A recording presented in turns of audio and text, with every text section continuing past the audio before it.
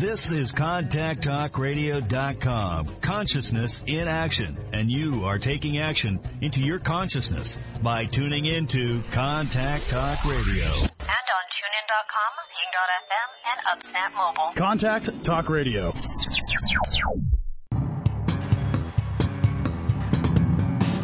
Hey, this is Al Cole from CBS Radio, thanking you once again for taking time out of your hectic schedules to tune in to another fantastic weekly episode of Living Fearlessly with Lisa McDonald. Another shout out of wholehearted gratitude to Living Fearlessly with Lisa McDonald's corporate sponsors, Helton Honda, Forever, and Aha That. Your reviews, clicks, shares, downloads, feedback, and testimonials are always appreciated. Lisa's purpose and mission is to uplift you to fearless and to live more. To appear as a prospective guest on Living Fearlessly with Lisa McDonald, or to connect with Lisa regarding her suite of products and services, you can reach Lisa at livingfearlesslywithlisa.com. So for now, hey, our fearless friends, here's Lisa, Living Fearlessly with Lisa McDonald. Good morning, everybody. Thank you so very much for rejoining me again on this lovely Friday morning. My name is Lisa McDonald, host of Living Fearlessly with the Contact Talk Radio Network. Listenership spans to 145 countries, 220 TV, radio, terrestrial satellites, and the potential for millions of iTunes downloads. Once again, we are rejoined by returning guest Marnie Allison. So what can I tell you about Marnie? Well, in 2015, Marnie Allison retired from a career designing police training and launched a new career as an intrepid traveler and author. Marnie has experienced the range of travel from luxury cruises to sleeping in a swag on the ground. She is a storyteller who will regale you with stories of drama, joy, and tragedy, and she'll share tips and techniques to help you get the most out of any journey you plan. But what she really loves is the transformative power of travel. This theme permeates in her debut book, How a Guerrilla Orphan and Monk Saved My Life. In her second book, Your Amazing Itty Bitty Travel Solo Book, 15 Strategies to Enhance Traveling Alone, publication still pending, she provides practical tips for planning and executing a solo journey. Marnie is currently working on her third book, Little Bird Learns to Fly, an illustrated short story that examines if there is something more we are supposed to do with our lives. What is it that gives our lives meaning? And how do we transition from success to fulfillment, from security to courage, and from dreams to destiny? You might think this interview is all about travel. If so, you would be very wrong. It is about a journey, however, a journey we are all on. In these times of pandemic, social unrest, and economic upheaval, understanding the transformative power of travel to learn about the world and ourselves is more important than ever. So very true. Welcome to Living Fearlessly once again. Marnie, how are you, my friend? I'm great, Lisa. Thank you. And I'm thrilled to be here. Well, it's lovely to have you. This has been on the calendar for months now. So the fact that this day is upon us is it's exciting for me. So, let's talk about some of what we all are currently facing, what we know is in existence and has been in the world. But it's coming to light once again, and more so with a vengeance, whether we're talking about how people are being impacted and impeded by the global pandemic, how some people are looking upon that as an opportunity to hone things, to get creative, to count the blessings in their life rather than to look at all the duress and the stress and the upheaval, as well as what's going on with racial relations. And of course, with you having worked in the police, I would love to hear, before we delve into your book specifically, what your thoughts are, how this is all resonating with you, the impact this has had on you, and some of the imparted wisdom you may wish to share with the listening audience. Wow. Okay.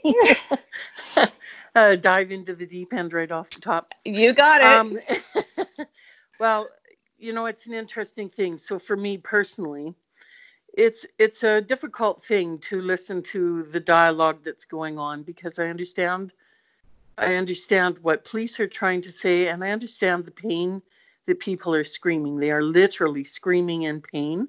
Mm-hmm. And we are watching unprecedented footage of things that are happening, and particularly in the United States, and the death of, that we've seen of people, and it's unexplainable. And I think most police officers in Canada would agree. We simply cannot comprehend what we've seen in some cases.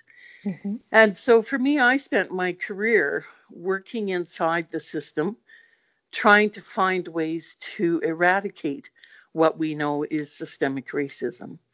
So there are a lot of things that have happened historically that are all attempts to move forward. And the question to me then becomes, despite all of these steps that we've taken, why is it still happening? Mm-hmm. Why aren't these things working?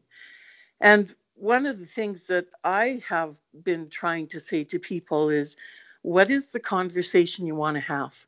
Do you have a conversation of blame and discredit and anger, or do you want to have a problem-solving discussion? Do you want to find ways to really get at what goes on and why these things exist? Systemic racism exists in our society. That's talking about laws and policies and ways that we approach education, health, policing. Everything that permeates our life is bound by systemic racism. Mm-hmm. And when you're a traveler, you see how that plays out in different countries. And sometimes that plays out in very big, violent political movements. And sometimes it plays out in inequities that are much more subtle. And so in policing in Canada, what I see is that the average officer is trying very hard. They're working to try and understand. And the people who are working within the system are working to try and make the changes that they believe are necessary. The question then is, why is it not working?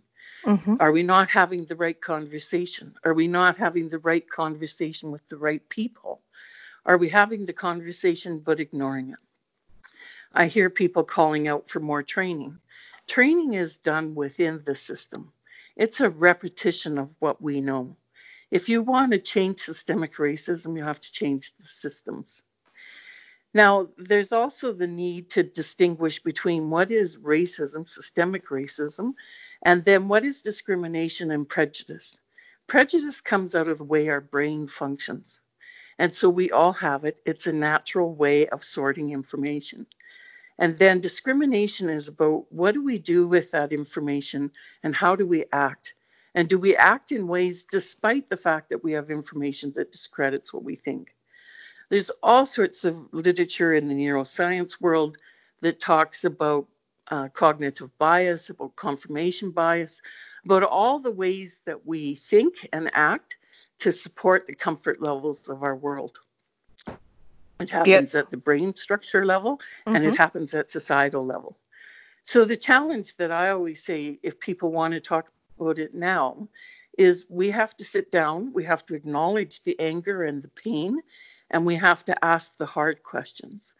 So why is this happening, and why is it happening now? Well, it's happening now because we've got a world that's in chaos, and all of our usual structures of comfort have been disrupted, and the cracks are visible. So this is the time. Do we just accept it, or do we actually move in meaningful ways? Fantastic. Well put. What I will say to that, Marnie, is, the listeners, as I am, because I'm a student of life, I'm always open to other people's perspectives, and particularly when you've got the personal inside history of having worked in the police department and working with the training component. So, what do you believe the disconnect? Like, I understand we're in a paradigm shift. Everything is being shaken up. Everything that was previously broken is coming to life. It's magnified. There's no disputing it. There's no ignoring it. We know that racism is longstanding. It dates back to I don't even know when. So this isn't new, but it's full on. Everything is full on magnified, and it's going full throttle. So, when we look at police officers, law enforcement, I'm sure most people who got into that profession, it was for, legitimate, credible, integral reasons. But what is the disconnect? Like, what is it? Fear?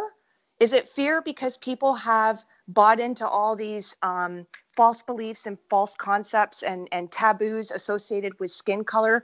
What is the breakdown that steps outside of people going, okay, we're still fundamentally, it's human being to human being. So why then is power being abused in such a way that it's now leading and caught, not now, but continues to lead to death and carnage, and cycles repeating themselves? And in people's minds, optically speaking, things don't seem to ever change, regardless of training, regardless of people's good intentions, regardless. What is it about Black people or Asians or Hispanics or any other nationality or skin color outside of being Caucasian that perceivably is presenting as a threat? Like, what is this?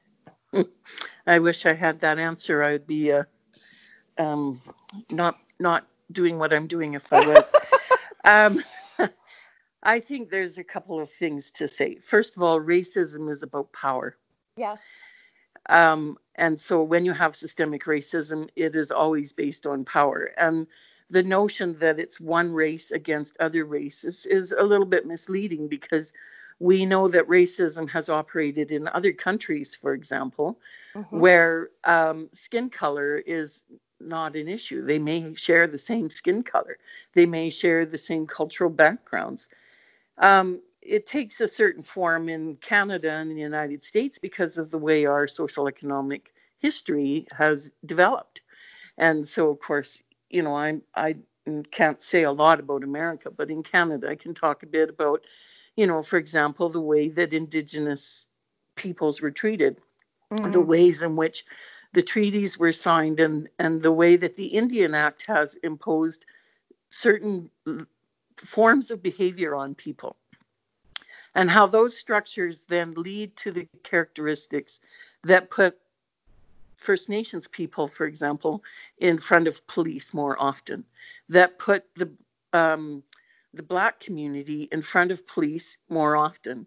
And so the natural experience that you're going to have is that if you have people who are living in the circumstances that we as society deem not acceptable or not valuable, and we keep them out of the dialogue of success and out of the economic engine in some ways, then it's natural that confrontation is going to occur. At the end of the day, the police are an instrument of the state, and their purpose is to sustain the control of the state to a level of stability. So when there's a breakdown, it's natural that those two forces are going to come against each other. In Canada, we have human rights. We've done a number of things, and the work of most people, and this is not just police officers, this is all Canadians, we actually embrace that. We believe it. We think that we're living it, and we really are trying hard from that good person perspective. The question that's coming up now is that that's not enough, because if you have something like the Indian Act on the books and it controls the lives of a group of people in ways that are different than other groups of people, and those choices that it gives limit what other people can access, you immediately are going to have conflict. Now, what happens at the individual level? There's a lot of things, and I'm not an expert in that. I can't describe all of those things. I can say that I have worked in the policing world and seen some incredible connections occur in very uncomfortable situations. So we used to do a training session. We would go out to one of the reserves outside of Regina, and we would provide the opportunity for our officers to take part in a sweat lodge. We would give them no information other than what they needed to physically prepare. That's a tough thing for a group of people who really like to be in control of things. And then I would say to them, trust me, I'm going in there with you, and I would not take you if I did not trust the community we're working with. And then we would go into a sweat lodge, and we would go through the ceremony, and at the end of it, we would have a conversation. officers had no idea who was in that sweat lodge with them. Twice we had someone in the sweat lodge who had just had a major confrontation with police. So in the one case, it was a young person, and as part of his social justice, the community had said to him, you must attend the sweat lodge with these police officers. He was not happy about that because his experience with police was all negative. Mm-hmm. We go out to the sweat. He was already in the sweat. He was in a certain place so that he was a little bit separated from everybody. And in we go, we do the sweat. It's the hottest sweat I have ever been through. It's an incredible experience. We finish the formal ceremony. We open the door and we start the dialogue. And we're having this chat, and the officers are expressing their gratitude and trying to understand more about what has just occurred and what is the significance of it and what do the people in this sweat lodge want the officers to learn from this experience. And out of the back comes this voice, and it says, I didn't know that police officers could be like this. Wow. And there's dead silence, and everybody kind of goes, well, who's this, right? Who is this person? And they start talking, and they have a dialogue. And it turns out that this person has served time. He's a young offender, and he's served time for assaulting a police officer. Again, it goes dead silent in the sweat. Well, everybody processes this and says, well, what does this mean? Now we're having this conversation. This is a breaking point with this kid, that if he wants to understand at the end of the day, the commonalities between all of us, we can't go and start relying on power and authority and judgment. And a discussion takes place. Now, does that last forever? I don't know. But for those police officers in that sweat that night and the community members that were there, and for that young boy, I think that was an incredibly powerful experience of just connecting at the human level, of having a dialogue that was different than any he had ever had. I had another instance where we were in a training opportunity, and we were in a healing circle with a group of women who were serving time. And the discussion came around to, why do police officers come in and steal their kids? And so this was the language that was being used, and you know, about the pain and the agony and all the things that had happened when children were being apprehended. Mm. And there were two detectives sitting in the circle. And if you've ever been in a healing circle, it's you're very exposed, and you know, it's a lot of trust that has to happen. And there were these two senior detectives there, and they were, you could see, really getting agitated. And then someone made a comment, and he turned to this woman. He said, have you ever wondered how I felt when I had to go in and make that apprehension? How horrified I was that I was separating a child from its parent. How horrified I was at the chaos and the emotion. I don't ever want to do that again. I have nightmares about that. And he had tears in his eyes. He actually started to cry. Not sobbing, breakdown crying, but tears were flowing.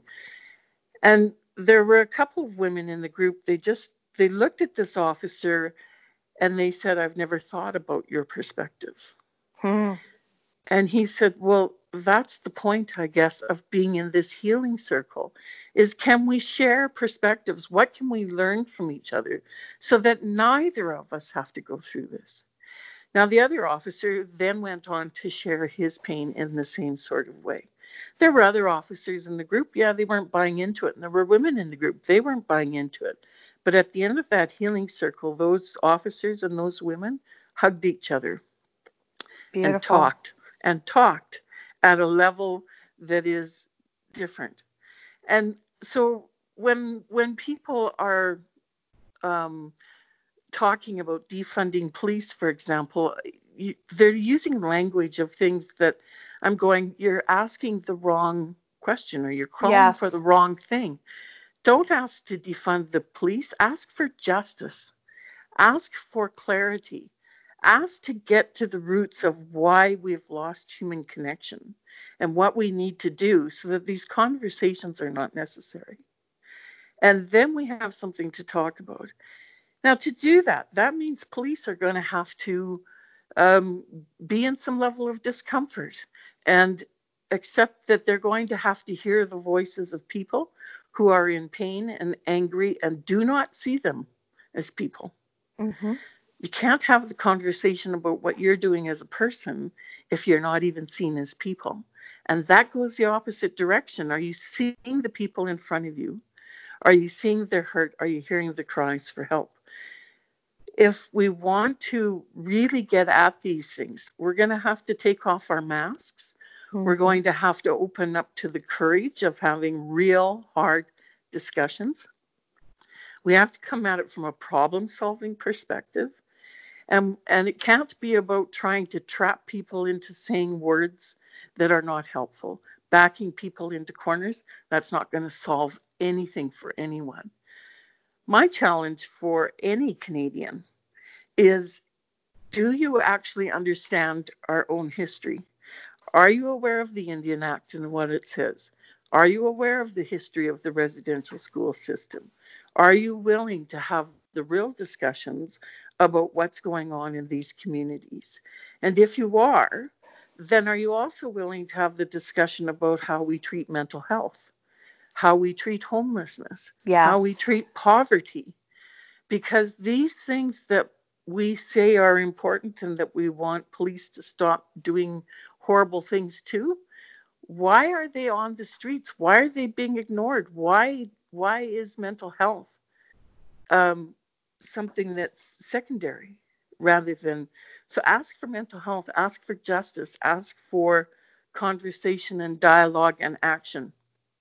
Beautiful. Well, Marnie, I mean, I've got so many things, but yet we still have a lot of ground to cover on other aspects of what we want to talk about here as it solely relates to you, your book, et cetera, et cetera. But I appreciate you connecting the dots like that, because it is interconnected, it is multifaceted, it is multi-layered. So you can't just tackle one hub of the problem without looking at all the other interconnected tentacles that are associated with that. Because, you know, people's outrage, whether it's, you know, part and parcel of racial reasons, circumstances, you know, when we are looking at the most fragile of our community, we're looking at the most vulnerable populations of people. When we're talking about people who are marginalized and oppressed, that too has brought into question some of the disputes, the arguments, the positions as it relates to police and people at higher levels of power with those who are most vulnerable, knowing that there is an unequal distribution of power.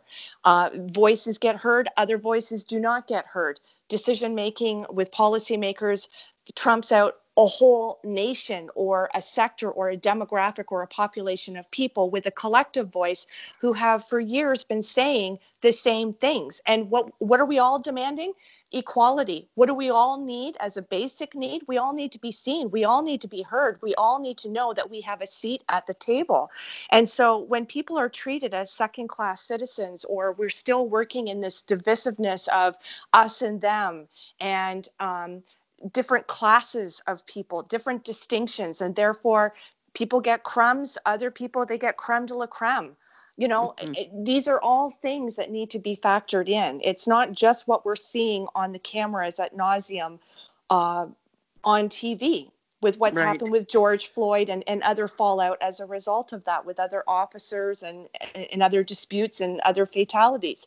So, and it's as Will Smith said, I uploaded this not long ago to social media. It's, you know, it's not that racism is getting worse, it's getting filmed. Right. And I was going to say, we're in a time when the stitches of the fabric of our society are being stretched. Yes. And we have a level of divisiveness in our rhetoric that is unbelievable. Mm-hmm. And, you know, I look at social media, for example. During the election, I basically had to turn it off. It was like, I want to have dialogue, not diatribe. And I want to be able to look at these issues in a realistic way. And that means that I have to bear the brunt of what has been my privilege. But I also need to be able to work with people. So if every attempt I make to try and address it gets shot down as liberalism or tokenism, then we have nowhere to go. Mm-hmm. So there's hard discussions that have to occur, and it's not surprising that it's happened in this time. Mm-hmm. All of us are feeling the fear and the stretch of our comfort zones. Absolutely. We don't know what's on the other side of this pandemic. We don't know if there is another side of this pandemic. And what this is showing us, which has always been true, the things that existed that weren't so good for some groups of people are now more obvious because more of us are facing the possible consequences of it. Mm-hmm. Well, I appreciate you saying that too. And I think this is something that you and I have talked behind the scenes about, and I have talked about it with other guests on radio. Whether we're talking about some of these other issues, oftentimes, it's not a matter of how compassionate are people at the individual level. Oftentimes, whether we're looking at ad hoc groups, we're looking at laws, we're looking at bylaws, we're looking at policies, we're looking at all of these things. A lot of people don't rally and aren't fully plugged in because it's not their own experience. It doesn't mean that they're disconnected from caring. It doesn't mean that if there isn't something that they get asked to do, as opposed to them voluntarily stepping up and going, well, I may not be able to identify with that plight, that mission, or that atrocity, but it's still another human being. And let's face it, we could all be in that boat. But what I'm seeing now is this is the first time, particularly in my lifetime, when we're talking about the global pandemic, when we're talking about COVID-19 specifically, this is the first time that we can all truly empathize with each other, because it's the only thing that I know of that we are all feeling encumbered by. It's the only thing where, when we're talking about economy, when we're talking about things coming to a grinding halt, we've all been impacted by that. So when somebody is talking about their individual fallout, other people, whether they can relate to those specific circumstances or not, on some level they can identify because it's played out differently. The same thing has played out differently in their own home or their own company or their own bank account or their own health. So, let's talk a little bit about that. I'd be interested to know from your perspective, Marnie, do you think, in light of all this upheaval and all this outrage and backlash and all these things that are happening, almost like they're in succession of one another. It's like every day you wake up, it's like, what's next? What do I have to mark myself safe from today? Right? So are you seeing a shift for the better, where people are actually awakening to the reality of what has been broken and what conversations do need to take place and what change does fundamentally need to occur? Or do you still see this as a result of people being asleep at the switch?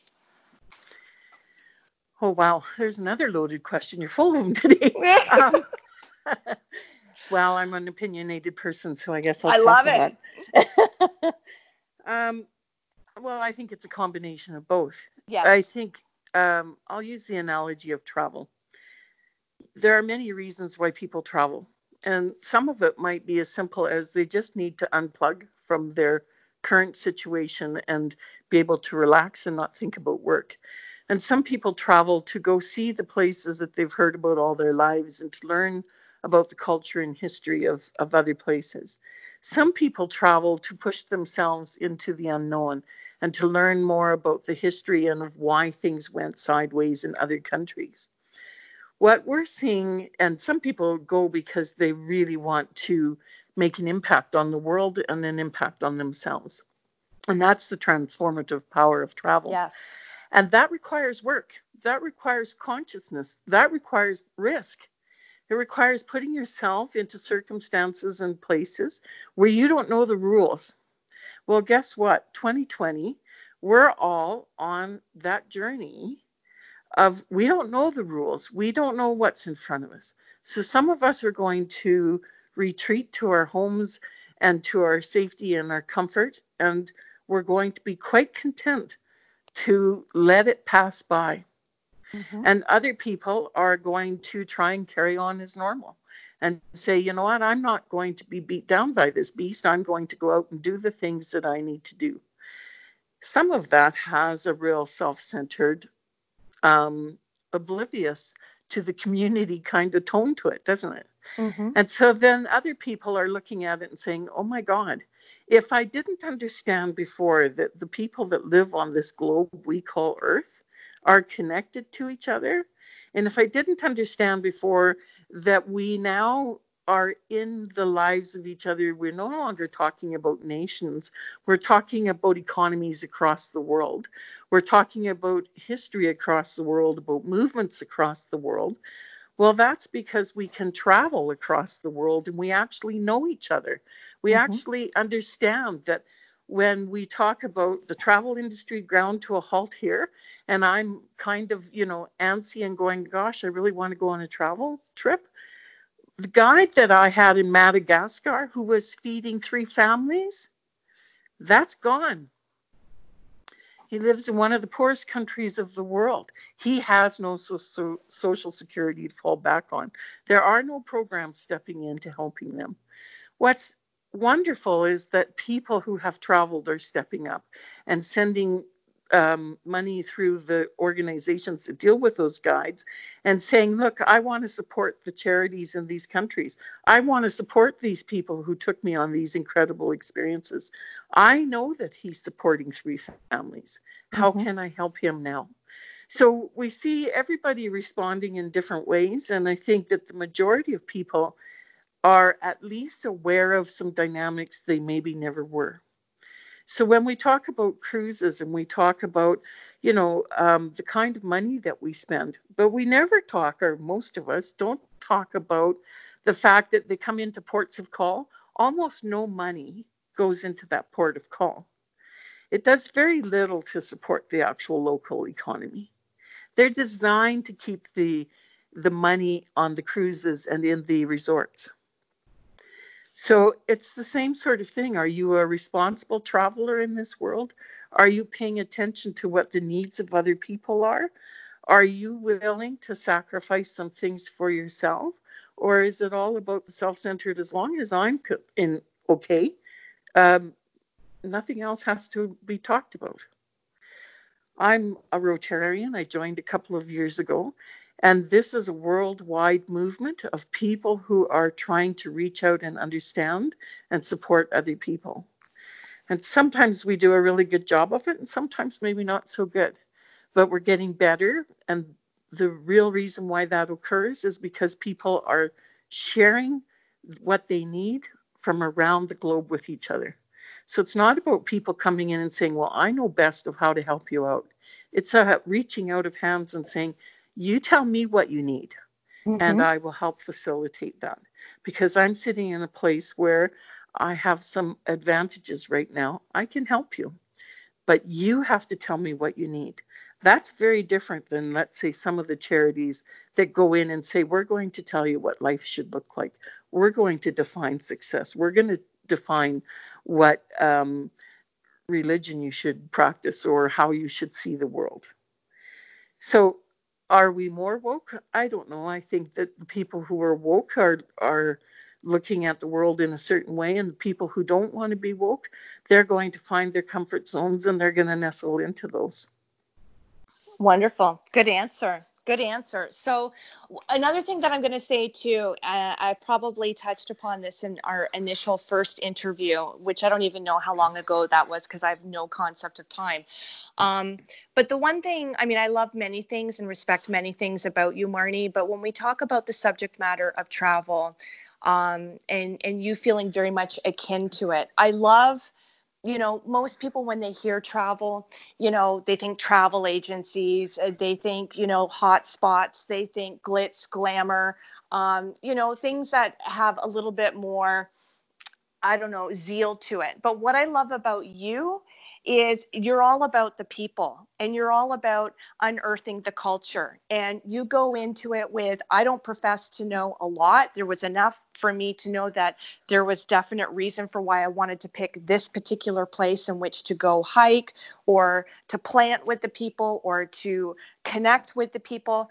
But that's what I love about you. You know, you take travel to a deep, meaningful, purpose-driven level, which a lot of people don't when they talk about travel or they talk about their trips or even they talk about why they're so jazzed for their upcoming trip. But when I talk to you and we have the conversations about travel, I always know it's going to be a real down to earth, what really matters in this world kind of conversation, because everything I know about you, Marnie, whether we're talking about travel specifically or any plight, mission, cause committee that you align yourself with, it's always about what can we do that's for the collective good? What can we do to shift change for all of us? And how can I be an instrument of change within that, knowing that I do have privilege or I do have money or I do have time and I'm able-bodied and I can roll up my sleeves.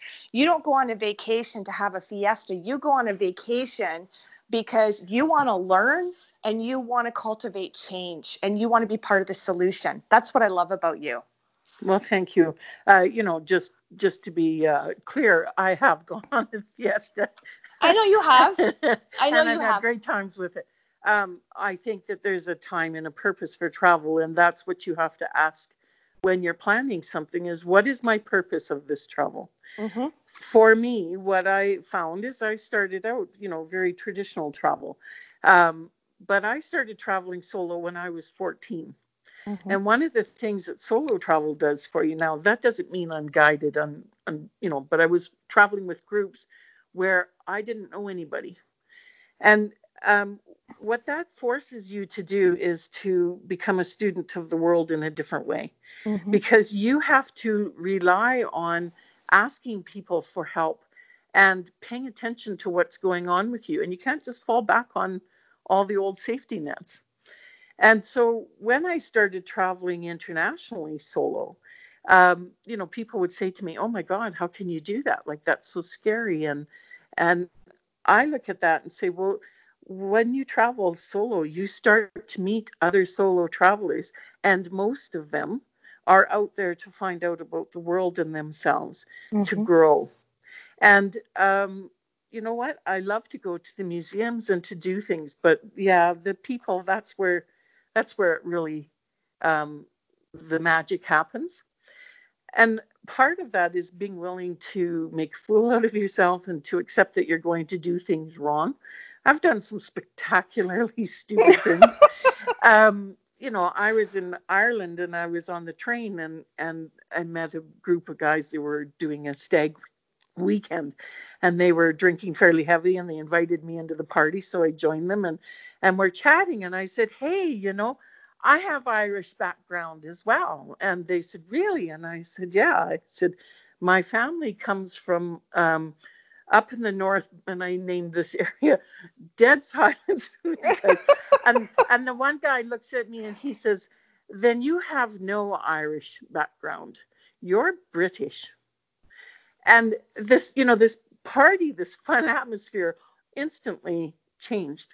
And I went like, oh, okay, you're right. I treated it like the conflict in Ireland was a little bit of territorial dispute.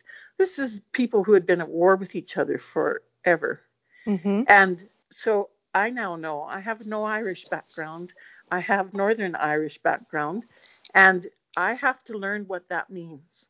Mm-hmm. And, in Belfast, I was staying at a hotel. Every taxi driver who took me there, I would give them the address and they'd say, that's not possible. And I'd say, yes, it is. And they'd say, there's no hotel there. I said, yes, there is. There actually is. I've been staying there. And they'd say, but why there? And I'd say, because that's where the hotel is, right? And we'd go in this circular argument. And I was like, what's going on? What's going on? I found out after I'd been there a couple of days, I was 2 blocks from the area where the most murders had happened in Belfast.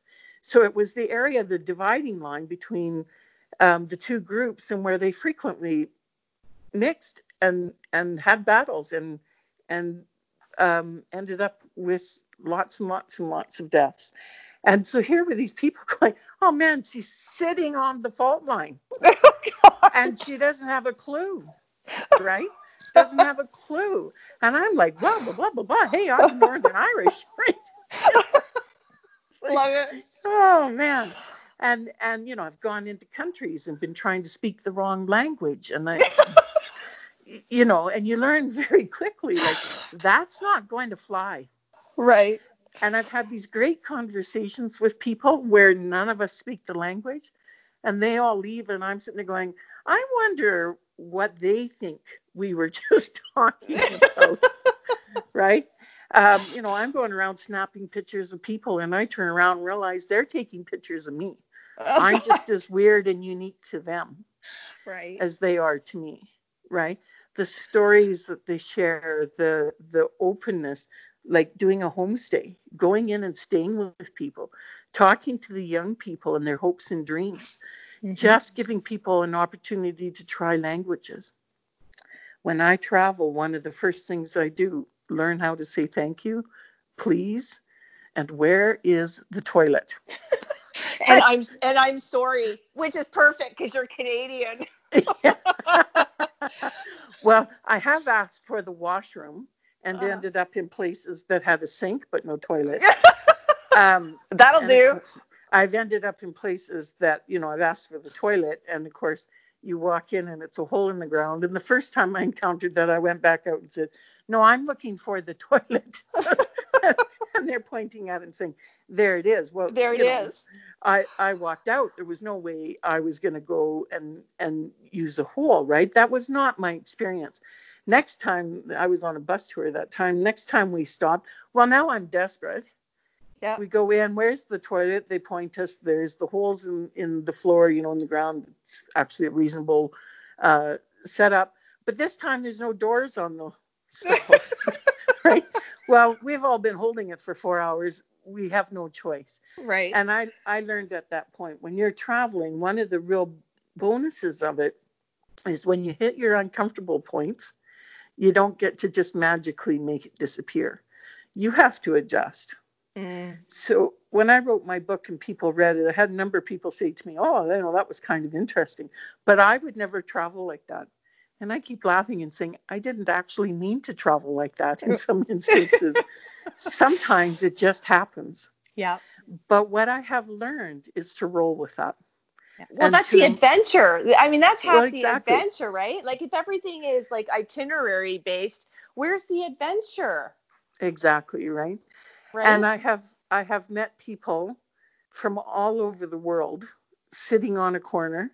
I spent an afternoon just sitting at Trafalgar Square one time, and I literally met people from all over the world. Now, as you can tell, I'm someone who will strike up the conversation. There's more than a few people that have pictures of me going, and that's the crazy lady that sat amongst the pigeons and talked to everybody. That's a Western Canadian thing that most people don't understand, right? You've got to learn to deal with rejection. Don't take it personally. You know what? They label me crazy. That's okay, because the next person I meet turns out to be the person that I travel with for the next 3 days and that I share meals with, and that when I go to their home country, they entertain me, or they come to my country and I entertain them. Beautiful. It's just the human connection. Absolutely. And what I really love and admire about you too, is, you know, you're such a purporter of the solo traveling, especially as a woman, because a lot of people in your situation with that vision, with that passion, you know, you do get met with judgment and you do get met with resistance. And it doesn't matter if it comes from a good place in terms of, oh, well, you know what, like, you're higher risk because you're a female traveling alone, or, you know, isn't that going to be lonely for you? Don't you think you should have a traveling companion? Like, people just don't get it, right? Like, you're not the type of person who is disempowered. Right? You don't buy into the rhetoric of that. It's not like you're doing anything that's putting yourself at unnecessary risk. You're not being foolish. You know, you're well traveled, you're well researched, you do your homework, but you're also open to anything, as you've already cited through your funny examples, can go awry, but there's always a takeaway, there's always a lesson. And yes, you do grow deeper as a person, right? You have, right? And then you can, and then because of all your traveling experiences, and because you have a backbone, and because you're thick-skinned and you're confident, you know, who can you not then identify with? Who can you not resonate with? Who can you not relate to? Right? Because you're always coming down to other people's level, as we're equal. And I want to learn something about you. You know, it doesn't matter what books I've read or what I've researched. I want to hear it out of your mouth. This is your homeland. You know, you tell me the lay of the land. You show me how things work here. I'm interested. Right? But I also want to say too, Marnie, because being cognizant of time, I want to talk about Little Bird Learns to Fly. And I think more so than ever, that is such a symbolic book for the times that we currently sit in. And I think it actually does more justice, and I think will resonate with more people at the heart soul level, because people, I think, have come into their fragility now as a result of what they're going through. People are tapped into their vulnerability. People are tapped into looking at the deeper layers and levels of things that perhaps they were too oblivious to because they were on the treadmill of life, and, you know, they weren't paying attention to feelings or abstract or deeper life lesson messaging that could really be instrumental in our own growth, our own development, or our own healing journey, or just opening our eyes to the rest of the world. Again, everything is interconnected. So let's talk about that book, and let's talk about from the timing of you having written that book to how it might now in current times even take on, as you, the author, a deeper level of, wow, like I'm seeing more about this book than I even did before as a result of current times. Let's talk about your perspective on the book and whatever you wish to share. Sure. So a bit of history. I was 3 months into travel and I was exhausted. I chose to go to an island in Indonesia. So I was in Lombok, and I chose on that particular occasion to not engage with anyone. I don't know why.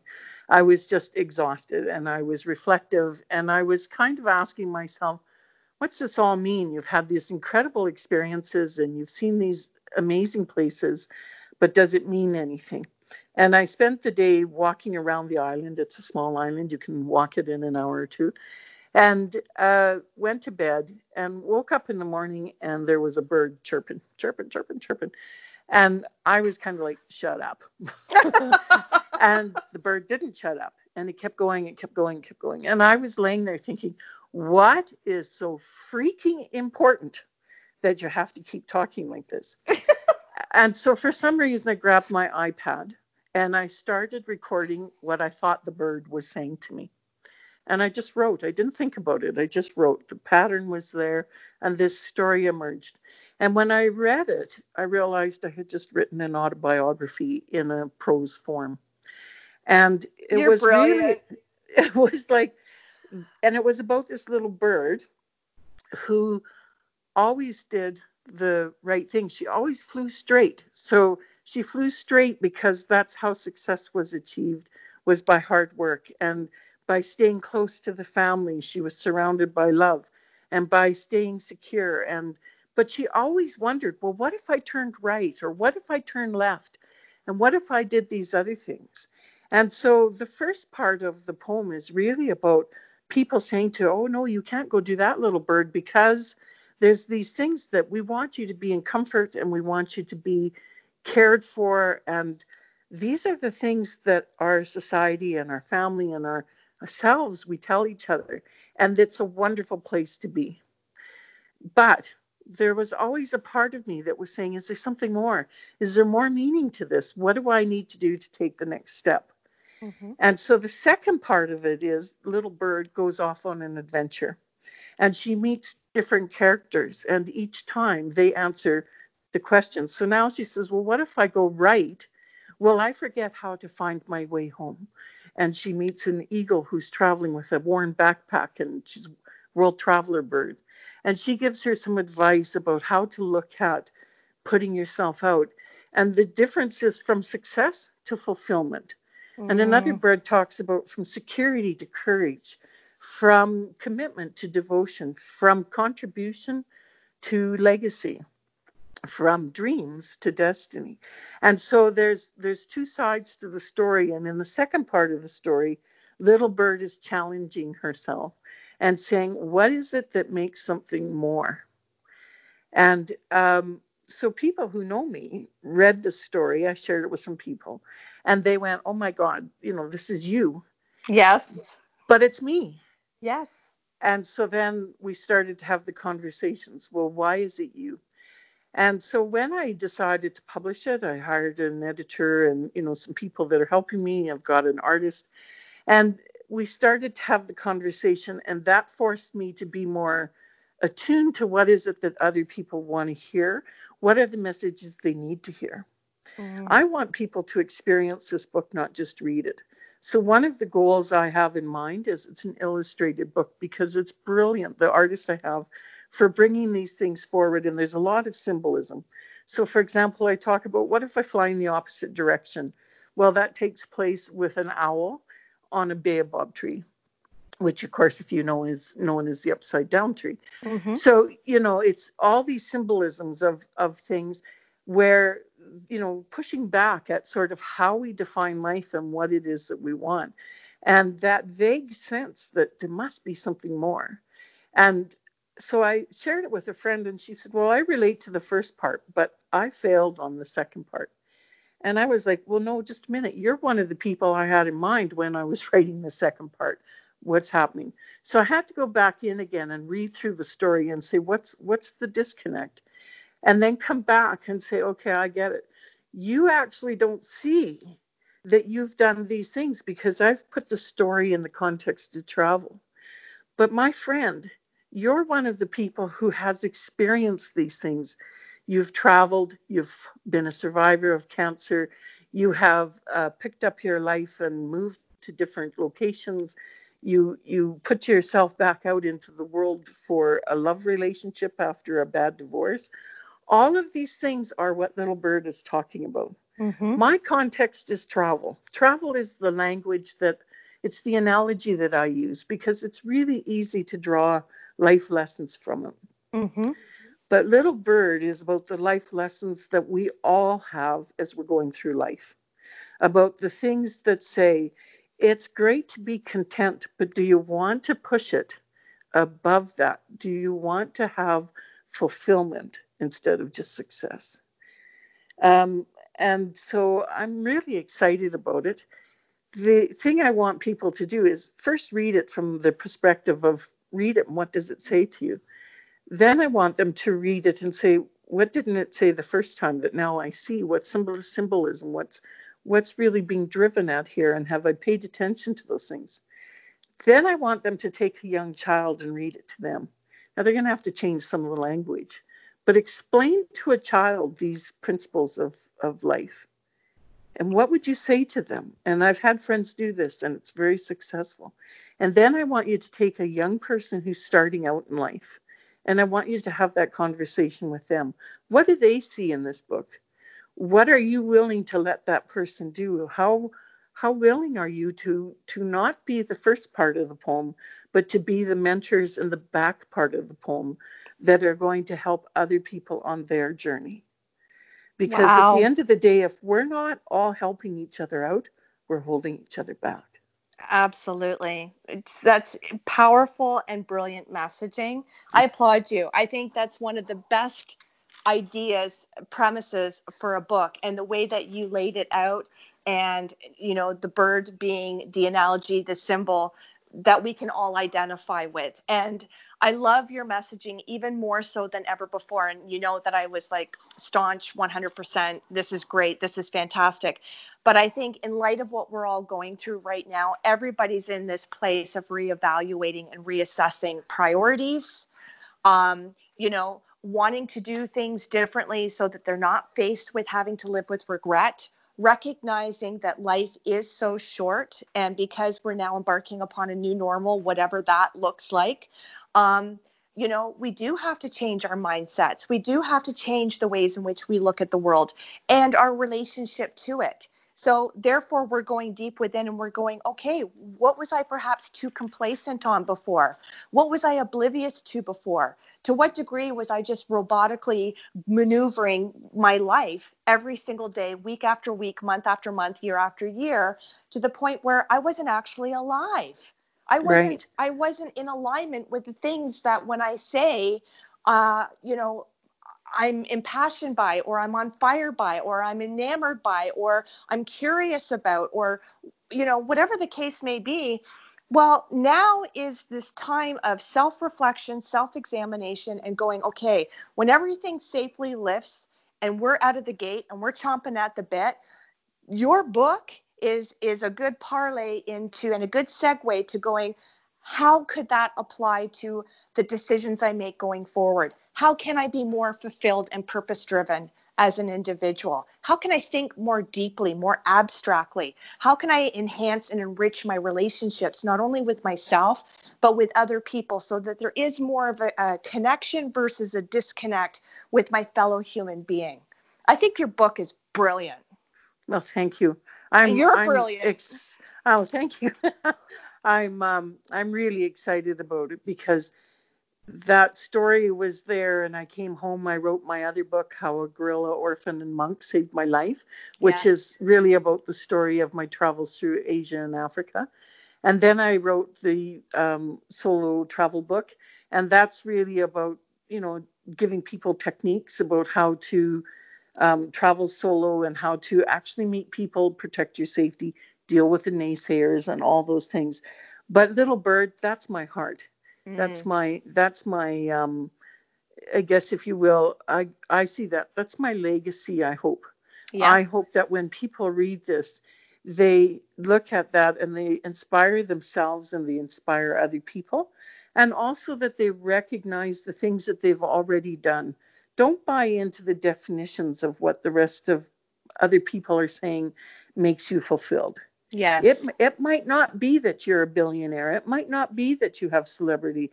It might not be that you changed the world on a broader level, but maybe you raise good children, good citizens. Maybe you work with charities that save other people's lives. Maybe you contribute in small ways. Comparison is what's the quote? It's the thief of happiness or something like that. Yeah. Right. What I want you to do is to focus on challenging yourself and celebrating yourself. Beautiful. Beautiful. Well, I think you've definitely accomplished that, my friend. Absolutely. Being cognizant of time again, Marnie, I want to give you an opportunity for the benefit of the international listeners and the podcast subscribers. Where can people connect with you? Where can people buy your content? Where can people have an initial consultation with you or find out more about you, either directly or indirectly? So my book, How a Guerrilla Orphan and Monk Saved My Life, is available on Amazon in both book and Kindle format. And you can reach me at www.transformthejourney.com or Marnie@transformthejourney.com. And I'm looking to find ways to dialogue with people. And so in the very near future, I'm going to be setting up some sort of blog, and I'm looking at like an online book club and ways for us to actually have real dialogue. Not diatribe, dialogue.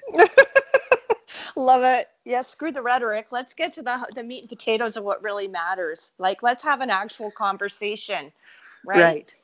So I just want to say your life, I mean, clearly you depict, you underscore what living fearlessly is. You embody that wholeheartedly. But what does living fearlessly mean to you, Marnie? It means to me that you shift challenges into opportunities, and in doing so, you transform the journey. Love that. It's really about life has hard times. That's the fact. But what can we learn from them? How do we take those challenges How do we shift them into something that is meaningful and drives ourselves and our communities forward? And then how do we transform the journey so that what we're talking about is, like you said, when we arrive at the end of our days, it's not with regret.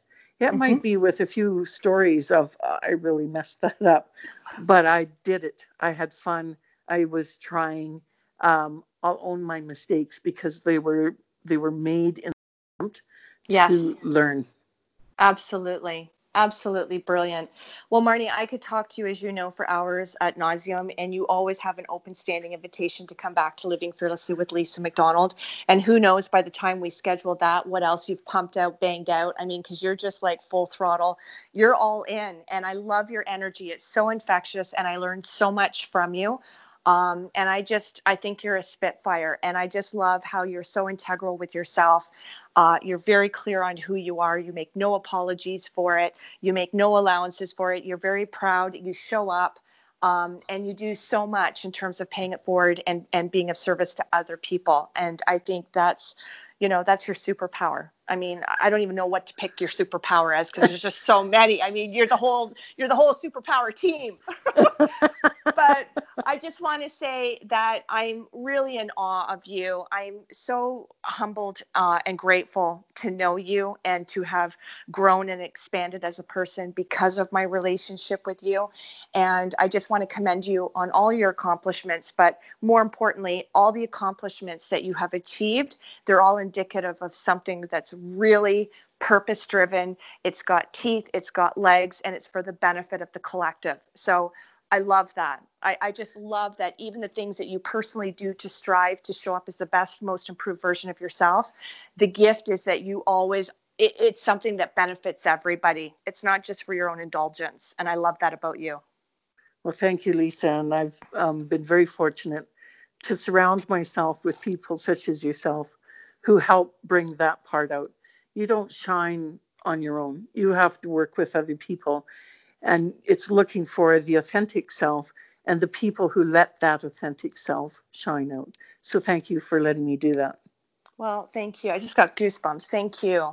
So to the loyal listeners and to the podcast subscribers, I want to thank you so very much for tuning in once again to this lovely interview that I had the privilege and the honor of doing with Marnie Allison. I highly encourage you to reach out to her, to buy her book, to connect with her. You'll thank yourself. Your future self will thank you. And I just want to say I'm very clear on my purpose. My purpose is to uplift you to fear less and to live more. So until next Friday, when we're joined by yet another phenomenal guest, I wish you great health, great safety, and continue to be uplifted. All my best love and gratitude, and to you as well, Marnie. Take care. Bye-bye. Hey, this is Al Cole from CBS Radio, thanking you once again for taking time out of your hectic schedules to tune in to another fantastic weekly episode of Living Fearlessly with Lisa McDonald. Another shout out of wholehearted gratitude to Living Fearlessly with Lisa McDonald's corporate sponsors, Halton Honda, Forever, and Aha That.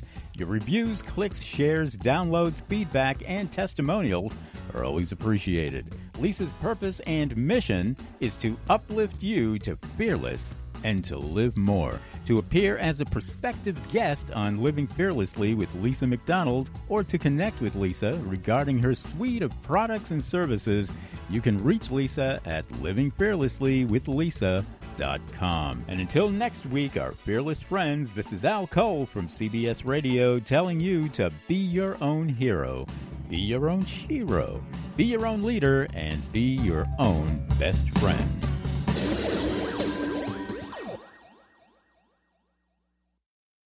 This podcast is a part of the C-Suite Radio Network. For more top business podcasts, visit c-suiteradio.com.